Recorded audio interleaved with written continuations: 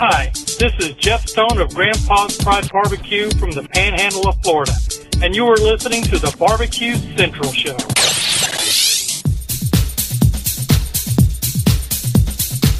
Happy to have you aboard here for the really big barbecue show. Boing. We cook because we have to, and we grill because we want to. Hit me! Fine, how's it going? You have a great show. I'm a big fan. Boing. So what seems to be the problem here? This man looks like he's dead, and he's in the crackle. Charbono! It's all about the Charbono, dude! Succulent fish! What? He ate 54 wieners. But listen, Lavernius, shut your face. I'm shaking like a dog shit peach seeds. We have top men working on it right now. Top men.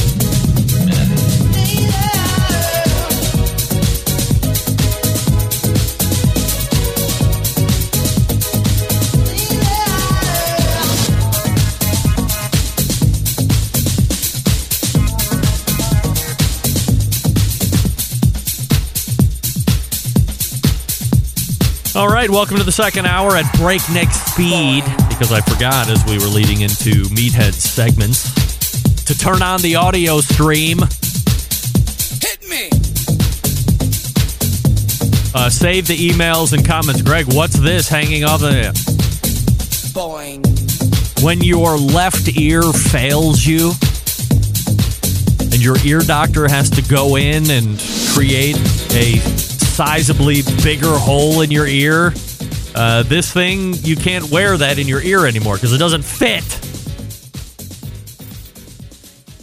So anyway, I got over to the audio-only feed computer that sits like 10 feet away from me and fired that one up, so away we go. You can head on over to the main website, the BBQCentralShow.com, and click on audio-only, and you should be able to get the audio-only feed at this point. Nothing was fixed with YouTube, so don't worry about that.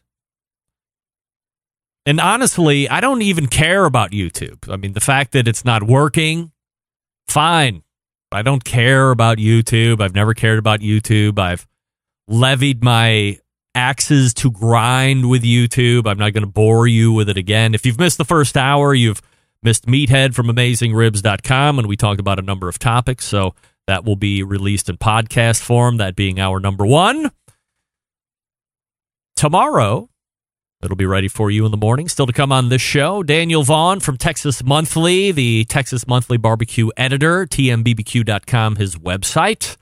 And if you are ready to rock and roll with Daniel Vaughn and ready to take in his quarterly segment, make sure you stay tuned. Don't forget, you can follow me socially at BBQ Central Show on Instagram, Twitter, TikTok, and Snapchat /BBQ Central Show on Facebook, and Twitch /RD Rempe on YouTube. But as we had mentioned before, that's not working, but you can get the replay there tomorrow when I upload it, when I pull down the video from Facebook and kick it on over to YouTube.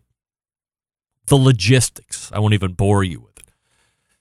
Coming up on the best moments of the BBQ Central Show in 10 minutes or less this coming Friday, episode 167. We take you back to March 10th, 2015. Clint Cantwell, who is now with AmazingRibs.com, as Meathead had mentioned him once or twice there in the segments. But then he was with Smoke into Eye Barbecue, talked about the seedy underbelly of blogging and ripping people's work off and passing it off on their own. And you're like, does this happen? What? I know.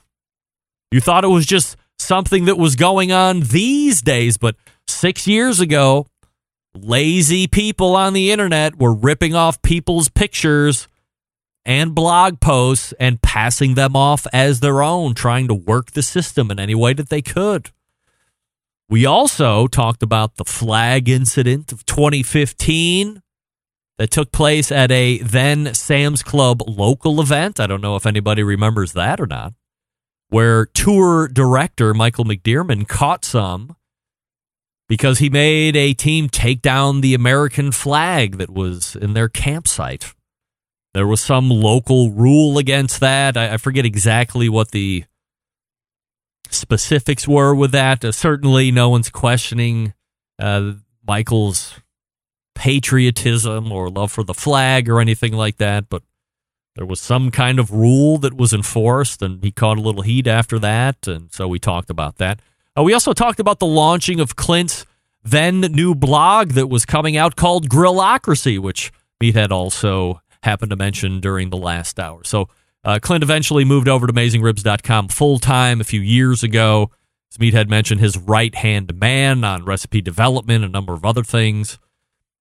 By the way, AmazingRibs.com still for sale if you want to buy it, everybody. Bring the Brinks truck. Call Doug Scheiding in Texas, longest-running embedded correspondent. He's putting that deal together if you're interested. Also, you might remember this between me and Clint. We ran the biggest hoodwink, sham, bamboozle, and or otherwise for April Fools. The best April Fool's joke ever pulled in the history of ever as it relates to the barbecue and grilling community. Because at that point, Clint was also doing some PR work for Kingsford, or he was contracting with them into some form or fashion. And we made the announcement. I had him on as a guest, and he revealed that Kingsford was releasing on April 1st hickory-flavored propane. And you know what? You all fell for it. Y'all fell for it.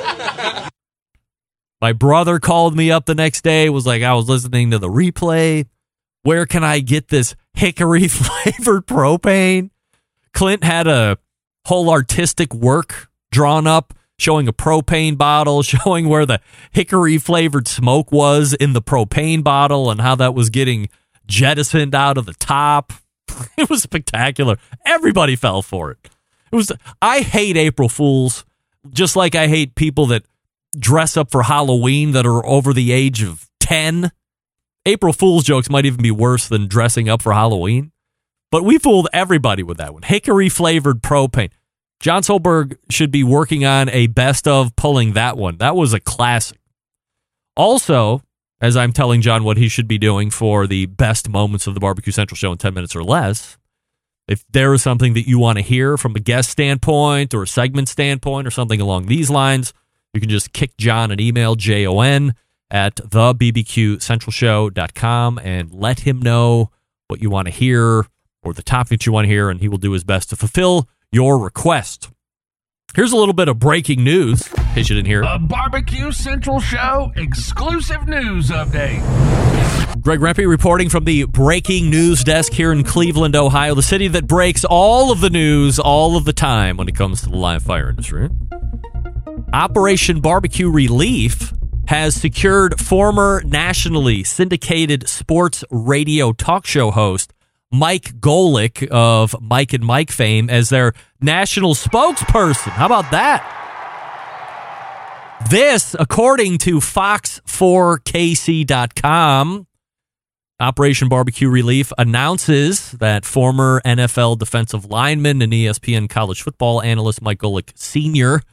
as their national spokesperson. Mike has been a huge part of Operation Barbecue Relief. We thought it was time to make it official. So Stan Hayes, co-founder and CEO of Operation Barbecue Relief. He's really helped raise funds and awareness on a national level while supporting our efforts to educate others how to share the healing power of barbecue. We're confident that his partnership will allow Operation Barbecue Relief to inspire even more communities. In 2021, when asked about it, from Golick's side, he said every day they focus on how they can help someone else in need with the healing power of a warm barbecue meal.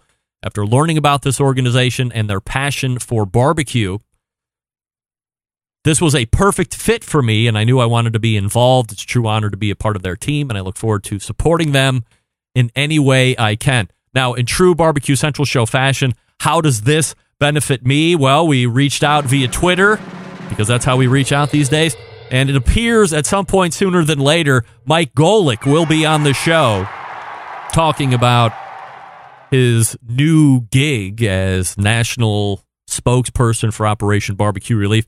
Now, the show has been a longtime champion of Operation Barbecue Relief. We have asked for your donations year over year. We've had David Marks on the show any number of times. We've had Stan Hayes on the show a number of times. All the way back when this whole thing started through that terrible tornado time. Where did that go through? Was it Mississippi? Or I remember having one of those guys on there, and that was really just the thing that sparked it all. And then from there it grew. I mean, look what it is now. It's award-winning, and it's always deploying into the places that need it the most to help serve barbecue meals to those folks that need the meals the most.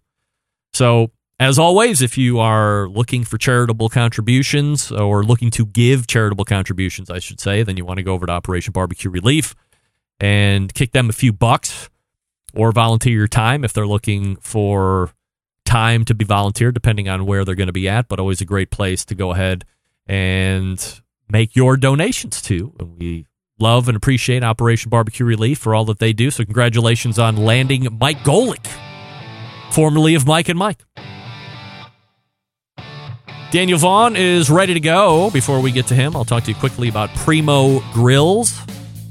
PrimoGrill.com is the website, of course.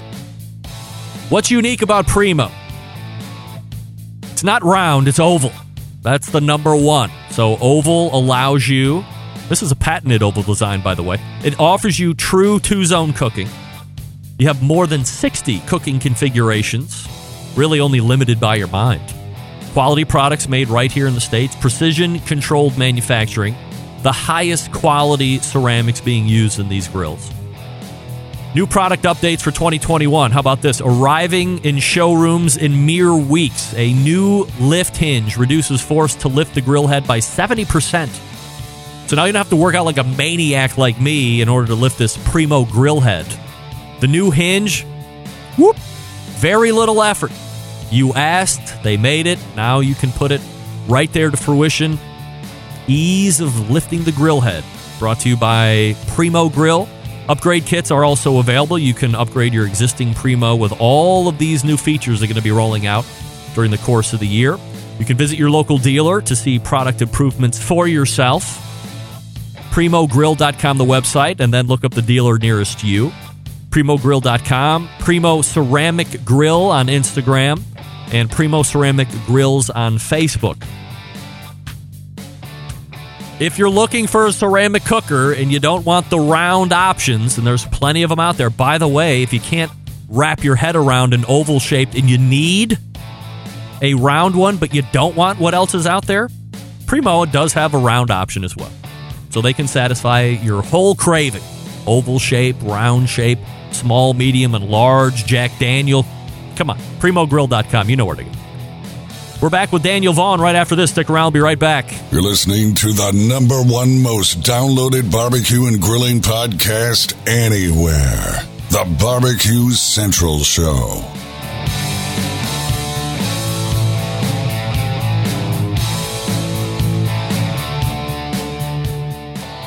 Howard Stern, Jim Rome, Dan Patrick, and Greg Rempe. The Mountain Rushmore of talk show entertainment. Now, let's get back to the BBQ Central Show. And this portion being brought to you by Pit Barrel Cooker, the most unbelievable outdoor cooking device on the planet. Currently available in 2 sizes with a host of accessories. Whether you are a beginner or professional, definitely a cooker you want to add to the arsenal. Visit pitbarrelcooker.com and tell them the BBQ Central Show sent you. My next guest is the barbecue editor for Texas Monthly magazine, and you will also see him here in 2021 as a recurring quarterly guest. We race to the hotline and welcome back Daniel Vaughn. Hey, Dan. Hey, how's it going, Greg? I am absolutely fabulous. Appreciate you joining me for the first of your quarterly appearances. I'm no mathematician, but I think we have 3 left after this one. And you never know what could happen in between. I'm sure there's plenty of things going on, you know. So I mean, and if you re-up me for next year, you know, then we'll be into 8 and keep it rolling. We'll just keep it rolling. All right, we'll see how it goes. Daniel Vaughn joining me here on the show. TMBBQ.com, his website. You can also follow him on the Twitter at BBQ Snob and see what he's writing about day to day. A lot of great restaurant reviews, quick hits, and all the fun stuff. Daniel, before we get into one of the hot topics that I actually broached with Meathead just to get his cursory reaction, we'll get more in depth with you. That being the Nick Wright fraudulent Texas barbecue remark that you then rebutted on the national Dan Patrick show. Texas has been really reeling from what many of us would consider to be a smattering of snow and kind of not that cold temperature. But when you're in a state that probably isn't used to such nonsense, how is the state recovering at this point a few weeks back? Yeah, we had Winter Storm Uri. Down here, we even name those winter storms. Like a hurricane. Which is a surprise, yeah. As an Ohio native, I'm certainly not averse to a little bit of snow. Don't really mind driving in it either. But, the thing is, living down here, it's just not set up for it. Nothing is set up for it. The infrastructure, the roadways, we don't have salt on the roads. People don't know how to drive on the roads. Also, our electrical grid went down because all the natural gas pipelines that go to our power plants froze over as well. Whereas in Ohio, they would have had backup power. They would have had power storage. They would have insulated lines, all these things, right?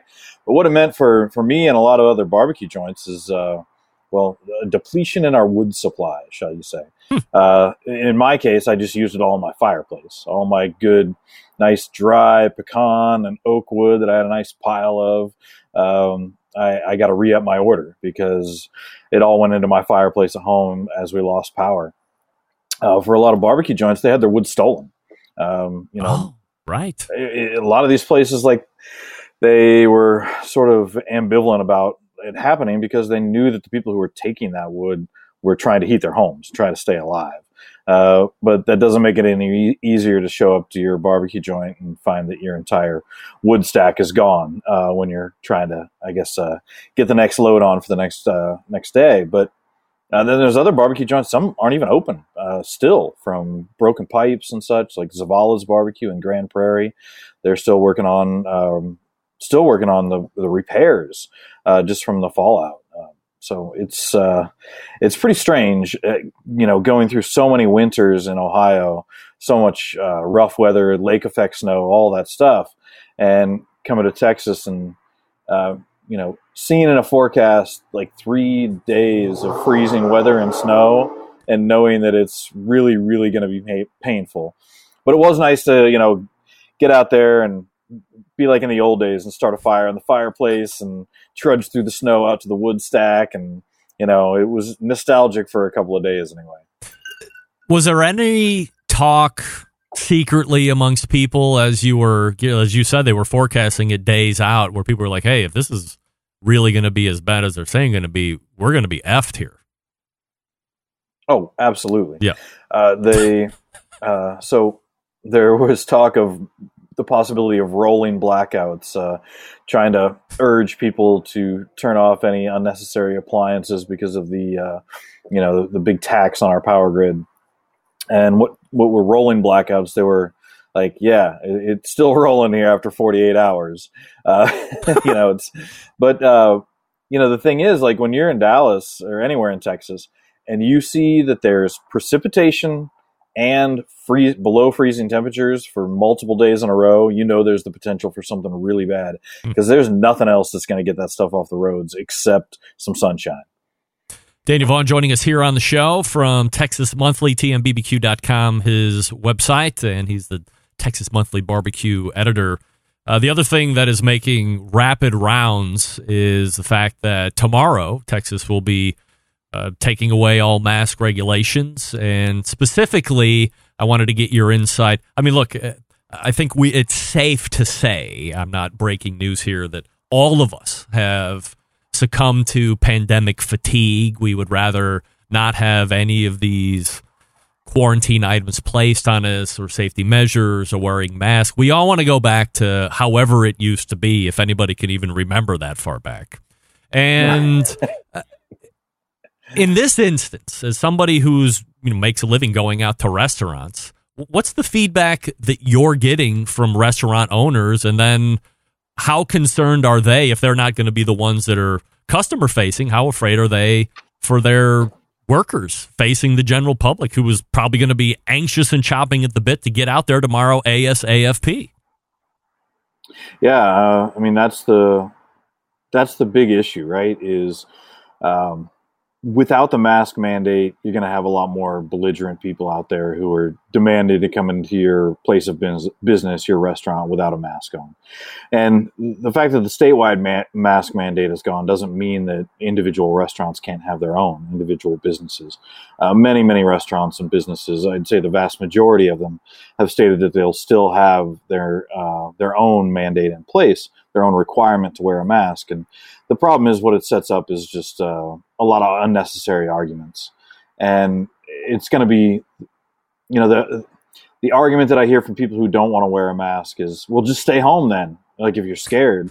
And that's the problem with restaurant workers. They can't stay home. Like, they have to go to the restaurant. They have to work. They have to make a living. And if the way they feel like they can do that more safely is for customers to wear a mask, they should be able to do that without people complaining. Now, there's also some restaurants I know tomorrow who are going to change the way they're doing service. Brett's Barbecue Shop was the first one I saw down in Katy, Texas.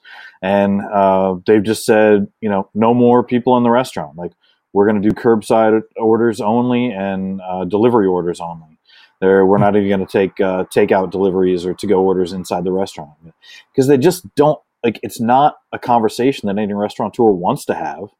Like, there's plenty of people running around who can't wait to get into that argument about wearing a mask or not. But I can tell you, restaurateurs are not the ones who want to be having the argument. They want to sell you some food, they want you to enjoy it, and they want you to leave. And by the way, I'm sure they would love to have everybody there in safe conditions, just like it was before all of this hit. They want packed restaurants, they want 3-hour lines, they want the whole gamut. Yeah, I mean, I wear a mask wherever I go. Do I love it? No. Nobody loves it. Nobody wishes they could be wearing masks for years. But I mean, the quicker we can, the quicker we can put this to an end, the quicker we can all not be having to wear masks. Do you think that there's going to be a big issue here over the next 48 hours, 72 hours of clash of the patrons versus the restaurants, and how this whole mask thing is going to go from place to place? Yeah, I mean, I think there's going to be some culture warriors out there who just can't wait to get out there on Wednesday morning and show everybody how tough they are and how much they can, yell at some 18-year-old server. So I'm sure that those are going to come out. Those videos will be coming out. It's unfortunate. Hopefully it's short-lived. I mean, at least restaurants know that they've got some real relief coming with the new federal bill on the Restaurants Act, and it's at least some real money coming their way. But yeah, hopefully there's just a lot of goodwill that will still be coming their way this week and later on. All right, so we'll see how that unfolds, and it's a little bit unique as the rest of the country kind of gets to watch to see how Texas unfolds here over the next handful of weeks before. I was saying at the beginning of the show, maybe end of summer, we could possibly start seeing things really relax here. There were some specific metrics in Ohio where the governor said if we hit, I forget exactly what the numbers were, but if it was this many per day out of this many 100,000 people over a rolling 2-week time, then we'll take all the coronavirus restrictions off. There'll be no masks, there'll be nothing. It'll be just like it was. But until we hit these metrics, then we can't do that. So part of that's going to be vaccination. Part of that's going to be continued masking and the social distancing and all the other stuff. Again, all stuff I hate, all stuff that I don't want to do, all stuff that I'm continuing to do, just so we can get there as quickly as possible, even though it seems like it's taking forever.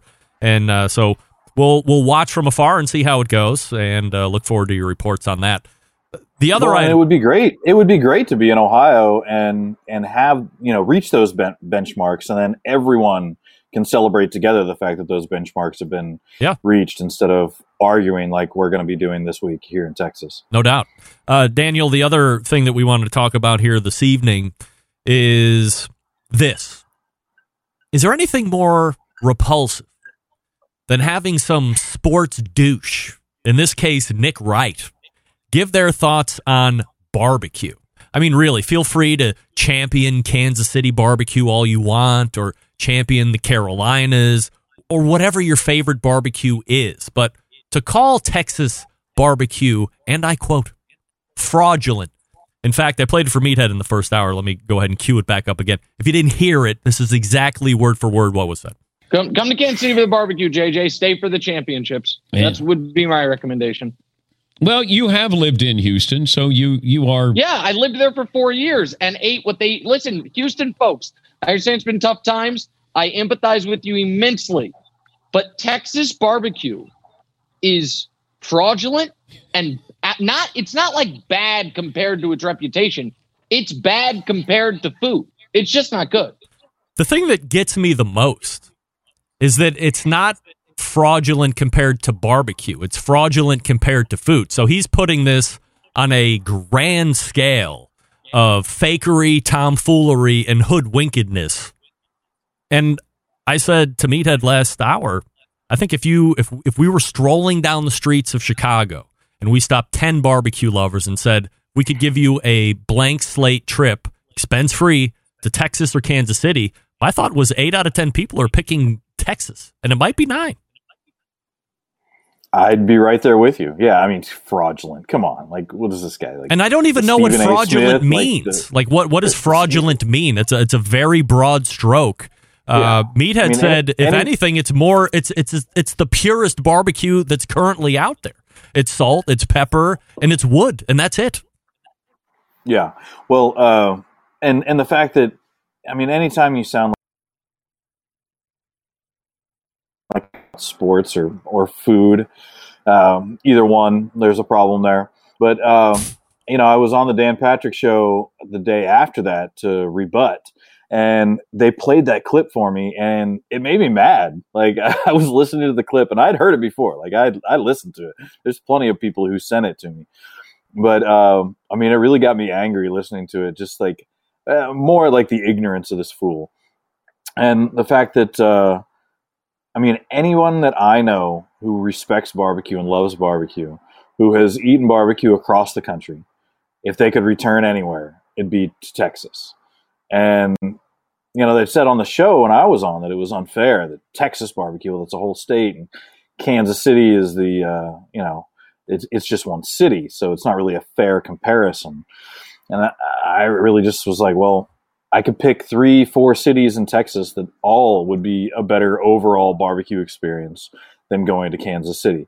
I mean, there's a reason that everybody around the world now is trying to emulate Texas barbecue, and why Kansas City can't get outside of its own city limits. You wouldn't be brought on the Dan Patrick show to talk about anything other than live fire cooking.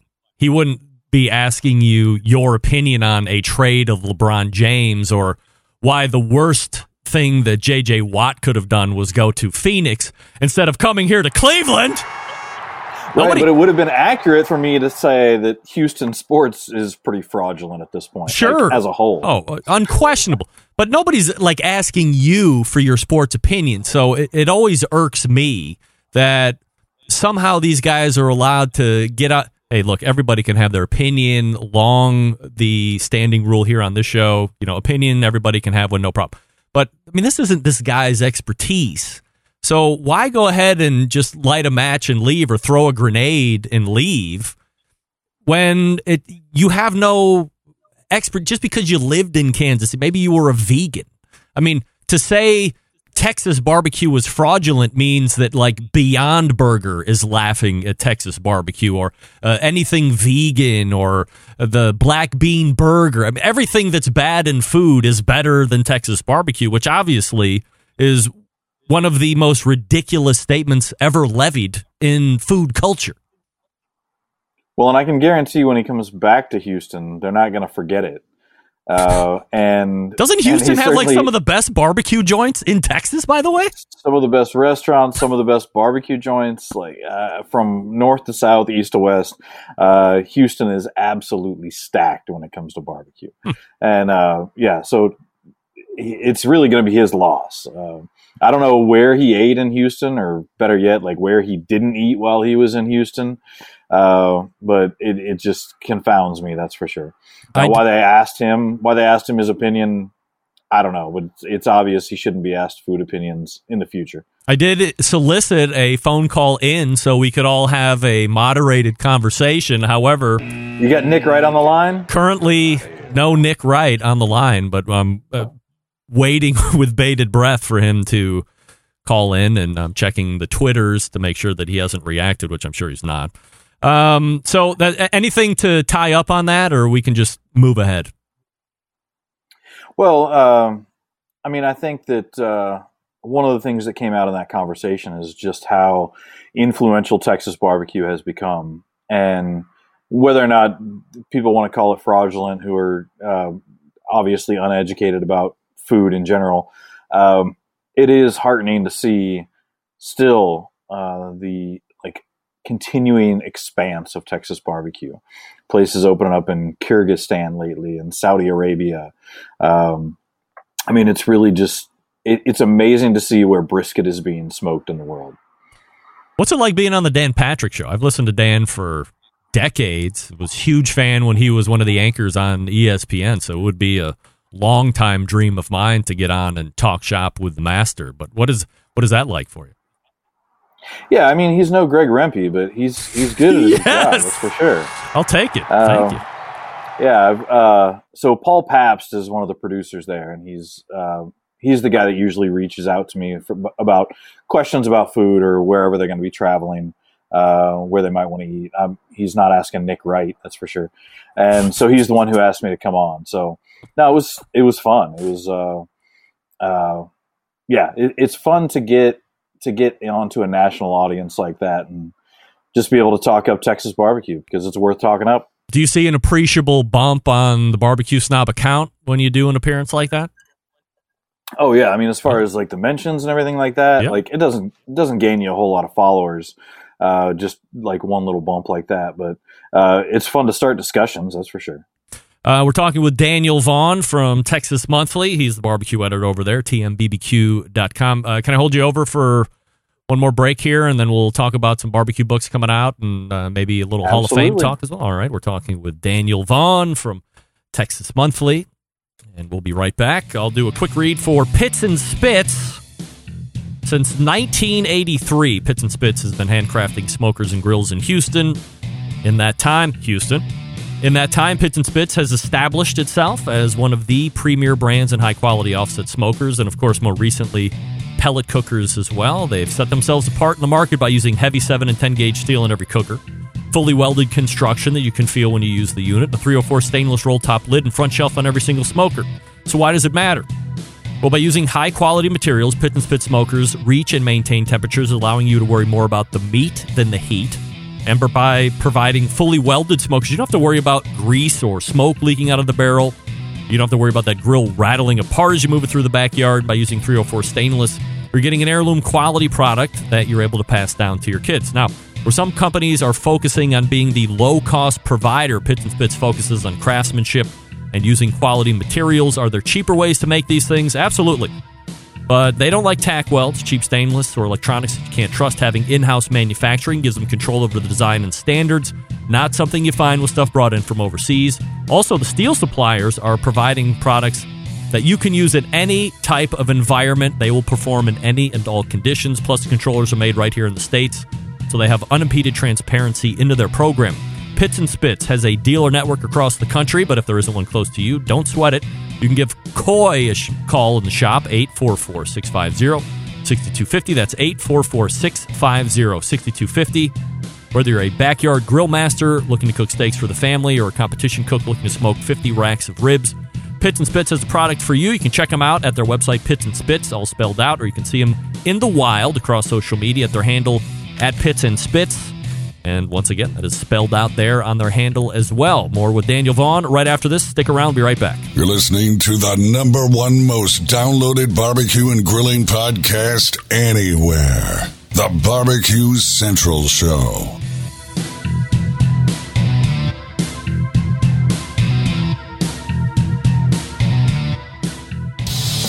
Celebrating over 10 years of prolific and unparalleled live fire barbecue and grilling talk. And yes, it's still being done from Cleveland, Ohio. You're listening to the BBQ Central Show. This portion being brought to you by Smithfield, the fresh pork products of champions like Chris Lilly, Darren Worth, Ernest Cervantes, Giles Cridland. You can go to smokingwithsmithfield.com and shout out all your first place finishes. You can get recipes and all the other fun stuff over at smithfield.com. And we continue our conversation with Daniel Vaughn from Texas Monthly.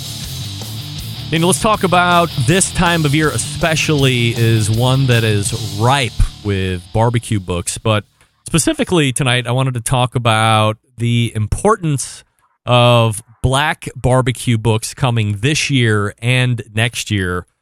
And certainly we've seen a rise in at least acknowledgement and hopefully a press towards equality in all forms and fashions, especially when it comes to those communities that are not as well served as some other ones.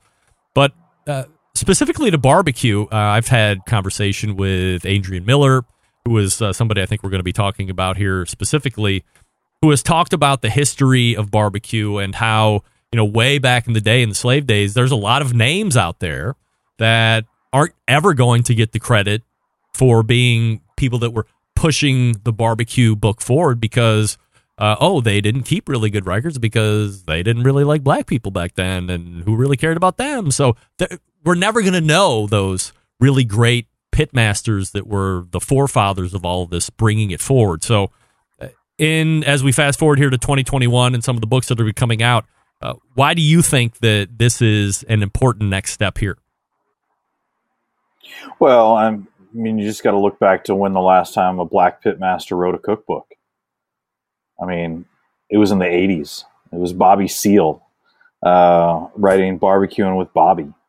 That's a long while. Yeah. You and I both look at all the barbecue books that come out every year, and we know the sheer amount that are published. And the fact that none of them have been by a black pitmaster in that long is atrocious.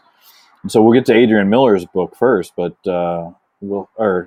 afterwards. But Rodney Scott, who is a pitmaster at Rodney Scott's Whole Hog Barbecue down in Charleston, South Carolina, he's got a cookbook coming out. It'll be coming out in April, and it'll be coming out later this month. Yep, it's coming out quick. And his co-author is Lolis Eric Eli. So Lolis in 1996 wrote Smokestack Lightning. Yep. That was the last barbecue book with a black author. They've now teamed up on Rodney Scott's Whole Hog Barbecue book, and I've seen it. I've read through it. It's a really incredible story about family and barbecue, and it's not about kumbaya moments as a family and barbecue, but yeah, right. A lot of conflict that happened that got him to where he is now in barbecue, and got him into the position that he's in now. And while he looks back on a lot of that conflict without great memories, he does acknowledge the fact that there's a good chance that he doesn't have a James Beard Award right now if he hadn't gone through all that. So it's really a lot more than just a barbecue cookbook. Of course, there's a lot in there about how to cook a whole hog and how to do it Rodney Scott style. And if you have followed his career and followed the articles written about him, you probably know about his love for MSG, and he doesn't hide from it whatsoever in the book. He calls it Jesus' tears. In the book. And one of the things that I don't find in many barbecue books is cocktail recipes. And he's got several. There's like a half dozen, at least 5 of them, and involved cocktail recipes. This isn't like throw a little bit of Coke in your Jack. This is I'm actually drinking in honor of Rodney Scott the PD Old Fashioned. And the PD Old Fashioned, it's certainly one of the most unique cocktails I've ever had. It starts off by making Rodney Scott's signature vinegar pepper sauce with cayenne pepper, black pepper, vinegar, and not a whole lot else. It's spicy. And he mixes that with brown sugar to make a simple syrup, and then uses that simple syrup to make the old fashioned. and it's also got a little bit of Chinar in it, which is like a Campari. I actually use Campari in mine because that's what I have in the bar. So you get this bitterness, spiciness. You get this other like level of tang from a little bit of vinegar in there. You get the sweetness, and then of course you get plenty of that flavor of the rye. And so it really is a confounding drink. Like the more I sip it, the more I like it. And I've been sipping this as we talked, and yeah, I might have to make myself another one. Is the more you sip it, the more you like it because you're becoming dull, or it's because it is working on you as something that is more intriguing to the palate? It's something that's more intriguing, actually. Yeah. Like we talked about this before, and I was much more lukewarm on it when we talked about this earlier. But this one, like the more I'm drinking it, the more I do like it. I made myself a double here because it's easier to measure out. So of course, doubles are always easier. Yeah, absolutely. Yeah. What do you use bourbon wise for that? Just some like lower level stuff. So so his recipe calls for rye, and so I use a Knob Creek rye. So in Texas, we're blessed with a lot of really great bourbons, but not many really good ryes. But so if I'm sipping on bourbon or drinking bourbon, generally it's going to be one of them that's made in Texas. But I've got a good bottle of the Knob Creek rye here for this. All right, so that's Rodney Scott's book, and it's going to be coming out here towards the end of the month here in the next couple of weeks, very quickly. The other one is from friend of the show, Adrian Miller. Yeah. So coming out next month, Black Smoke is the name of Adrian's book. And so Adrian and I are friends. We've traveled and eaten barbecue in Texas and in Denver, where he lives. We did quite a road trip around Denver as well, eating barbecue. And, it's certainly coming from an academic standpoint, much more than Rodney's book, coming from that personal and how to cook. There are recipes in Adrian's book. But it's not primarily a recipe book. It's really about the history of African American barbecue, and he, like you said, there's a lot of those figures that there's just not a lot written about. There's not a lot kept in those records, and so he did his best to try and uncover a lot of those stories, but also just write a really comprehensive history of American barbecue from where it started to where we are now. And trace those steps. And one of the things that he really tries to tie together is how Native Americans and enslaved Africans came together to really create what we think of as American barbecue.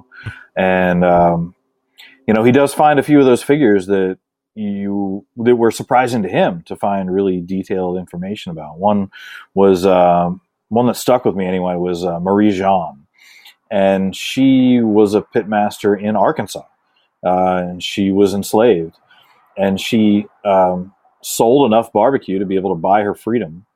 And even before the Civil War, before slavery had ended, she had opened up her own barbecue operation in Arkansas and was selling barbecue to the public. And I mean, think about the perseverance required to actually make that happen for yourself. It's really tremendous. And there was an obituary of her that praised her barbecue and praised her contribution to the community. And so that's not the only story that he uncovered in the book. There's a lot more in there that makes it worth reading. And just also him really trying to tackle American barbecue as a whole and how African Americans have contributed to it in every style. Is he able to pinpoint a location that he would feel confident in saying this is where it started? I don't think he feels it's necessary to pick one particular location. I mean, certainly from written history, Virginia is going to be big in there. But no, I mean, it's not like there's not going to be a historical marker somewhere. Let's put it that way. Is it a inherent thing for history to be, I guess, for lack of a better term, whitewashed in the fact that, like, is it because people are ashamed of how it was back then, or do you think that people just don't want to give credit where credit is due. And however they can control that narrative, they will stick to trying to do that for as long as they can. History is whitewashed. Yeah, I mean, most of our history is written by white men, and therefore it's going to be from their perspective, and it's rarely going to shed them in a bad light. And so certainly any sort of barbecue history that's been written up to this date is going to be whitewashed. I mean, there's a series of books talking about different states and their barbecue histories. The one on Virginia barbecue is very well written, very well researched, and a lot of what Adrian traces back in his book goes back to what Joe Haynes researched in his book on Virginia barbecue. But then you take the one from South Carolina, written by Lake High, and I mean, it's just plain old racist. I mean, he just says in there that there's no way that the enslaved were the ones who created barbecue, and it wasn't. They were just essentially repeating steps of unskilled labor that were taught to them. Essentially, they were no different than cabinet makers or furniture makers. They were just repeating the steps that were taught to them, and so dismissive to be just fraudulent, shall I say. Are there other books then that will be coming down the pike? Is this a potential floodgate then? Yeah. Daniel, were you just crunching ice? I was. I'm sorry. How dare you? You know, there's somebody got in a lot of trouble for doing that a couple weeks ago. I gotta chill. They didn't have cayenne in their throat. I gotta chill that burn a little bit. Fair enough. But yes, Kevin Bloodsoe, Bloodsoe's Family Barbecue. So Bloodsoe's Barbecue became really well known in Compton. They've got a Hollywood location. But Kevin himself, he counts himself more as a Corsicana, Texas resident right now. Oh, what was that? That was my fault. And so Kevin, he lives in Corsicana. You may have seen him on the what's American Barbecue Showdown. Thank you for saving me on that one. Yep. He's a judge on American Barbecue Showdown. One of the few smiles you might see on screen on American Barbecue Showdown. So he's writing a book, and he's going to be talking a lot about his family history, of course, recipes from Bloodsoe's Barbecue, and he's talking about his granny, who he learned to cook barbecue from, who had a barbecue operation, kind of an off-the-books barbecue operation in Corsicana when he was growing up. Daniel, did you watch all those Netflix stuff when they were out there a handful of months ago, or was it last summer or whenever it was? I watched about half of them and didn't really know that I didn't really feel like I was getting much out of them. And then when I interviewed Kevin, really about the Kingsford's Preserve the Pit program, which they're offering fellowships to, they don't say it exactly this way, but to aspiring black pit masters is essentially what it's for. I interviewed Kevin about that down in Corsicana, and he talked to me more about the show. And so I was intrigued to go look at the rest of it and really see what Rashid Phillips, one of the cooks there, what he was up to, and Sylvie as well. I don't remember Sylvie's last name, but she was really talented on the show and was really trying to. So I was curious to go see the sort of food that they cooked throughout the rest of the show. So I did watch all the episodes. Sylvie Curry, by the way, as I am helping you out hand over fist here this evening.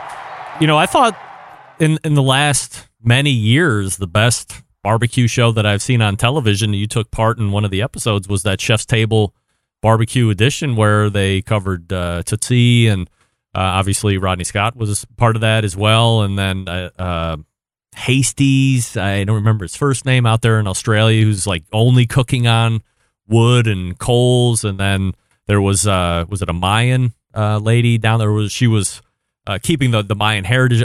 God, every one of them was more fascinating than the next. And I say to folks that are looking for barbecue television, I'm like, if you got Netflix, like, screw everything else. This is what you got to go watch immediately, binge it all. And it was so great. And to see you have such a good part in Tootsie's was surprising. I know we had already talked about this, but I think really over the last year, that's really the barbecue show to watch. Well, thank you. And I agree on all the other episodes as well. I think it's really I think network television or, Food Network Cooking Channel, I really think they do a disservice to barbecue by insisting that every show, that the educational portion of the show needs to take a back seat to everything else. And I think that Chef's Table show, it was an education about those people's lives and about the process they use to cook. And I think that's what made it more interesting. The American Barbecue Showdown, while I found parts of it enjoyable, I think it just, it stumbled on all the same faults that every barbecue competition show does, which is just manufactured drama. Like, I really could care less how well somebody can cook a brisket in 8 hours. Just give them as much time as they need to cook a good brisket. Like, I don't care about like the fake hurdles that you've got to create so that you can manufacture drama in these shows. I don't see how it benefits anyone.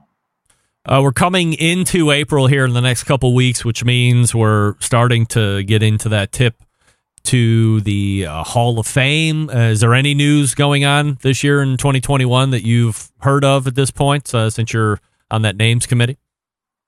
Yeah, I serve on the nomination committee, and we had our first meeting.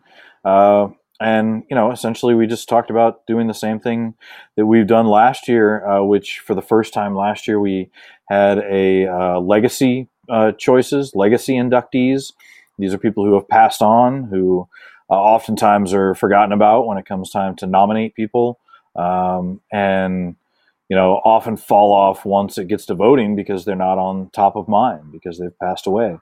So we felt it was really important to have a legacy nominees and I should say legacy inductees into the Hall of Fame last year, and we'll continue that again this year.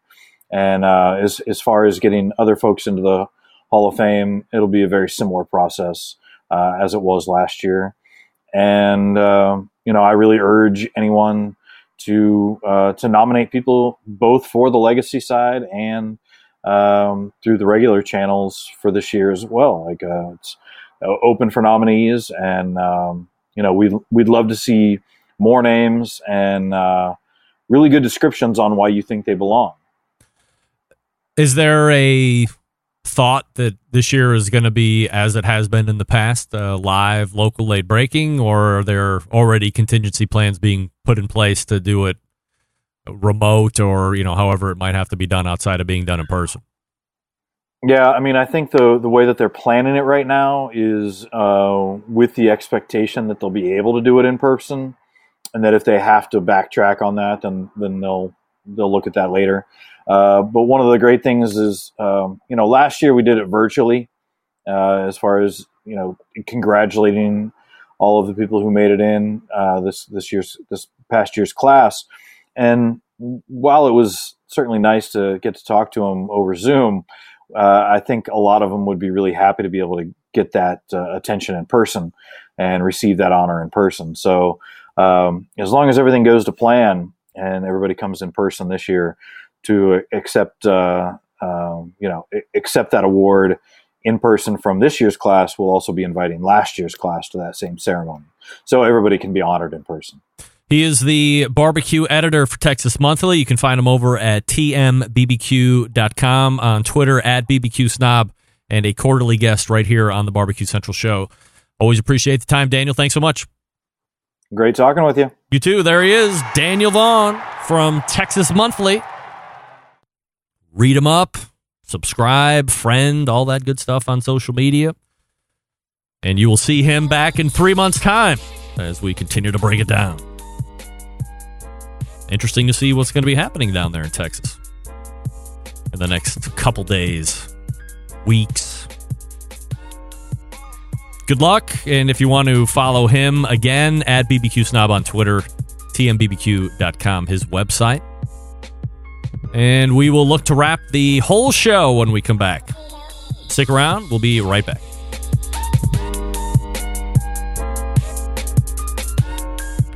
Whole packers, full racks, legs and thighs, injecting butts. If you've never heard this before, you might think you found the best XXX show ever.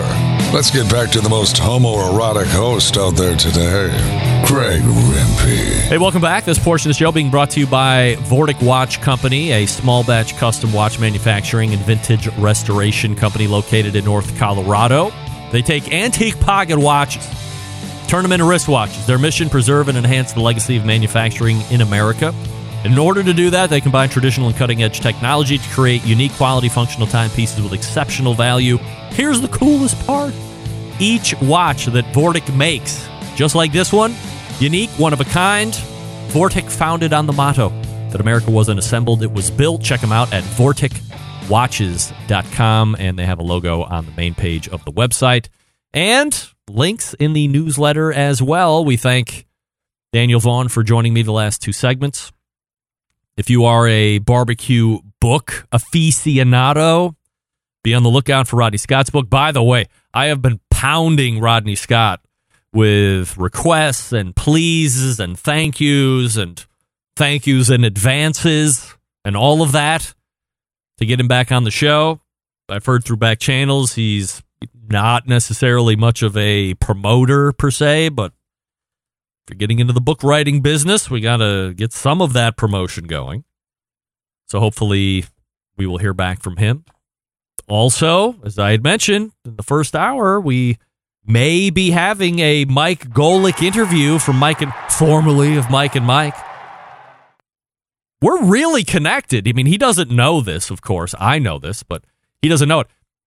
I think he used to grow up in Willowick, Ohio, which was one city over from where I used to live in Wickliffe for the past 7 years. Now it's 2 cities over from where I live in Willoughby now.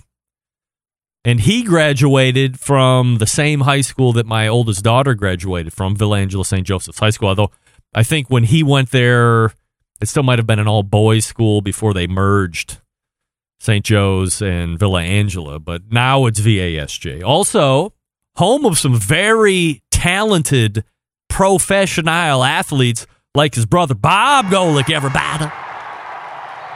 Ever heard of Heisman Trophy award-winning Desmond Howard, VASJ?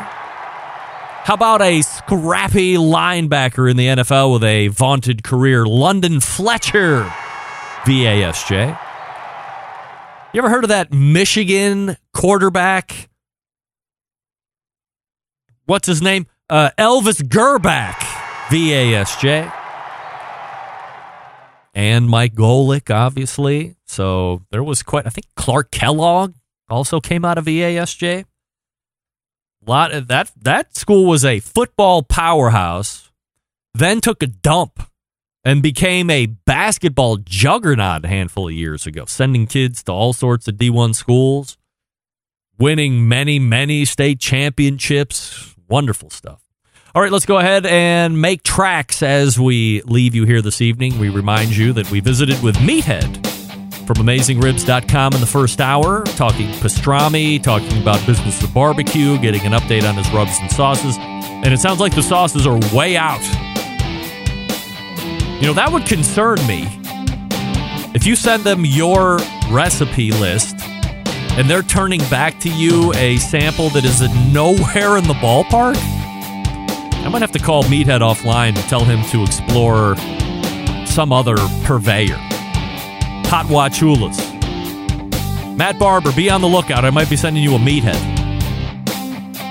Second hour, Daniel Vaughn making his quarterly appearance. Texas Monthly's barbecue editor, tmbbq.com, at BBQ Snob on the Twitter. Talking about Texas power debacle under light snow and not that cold a temperature, but when you're not used to it, it can wreak havoc. Or when you're not equipped to deal with it, that's more. I mean, realize that 2 miles outside of downtown Cleveland, we demolished a power substation. Like, that's how set we just eliminated one. Had we known, we should have just picked it up and trucked it down to Texas to help them out. Hooked the whole state up to it. We also talked about his Dan Patrick Show appearance and how Nick Wright is slanderous against Texas barbecue in general.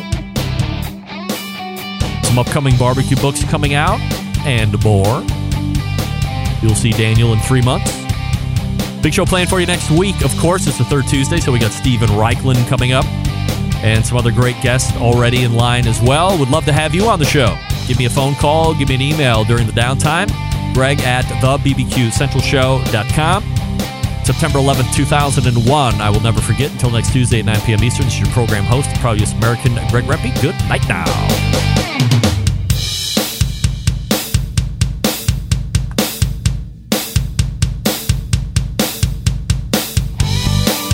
Hi, this is Frisky Dog, the barbecue wizard, and you're listening to the BBQ Central Show.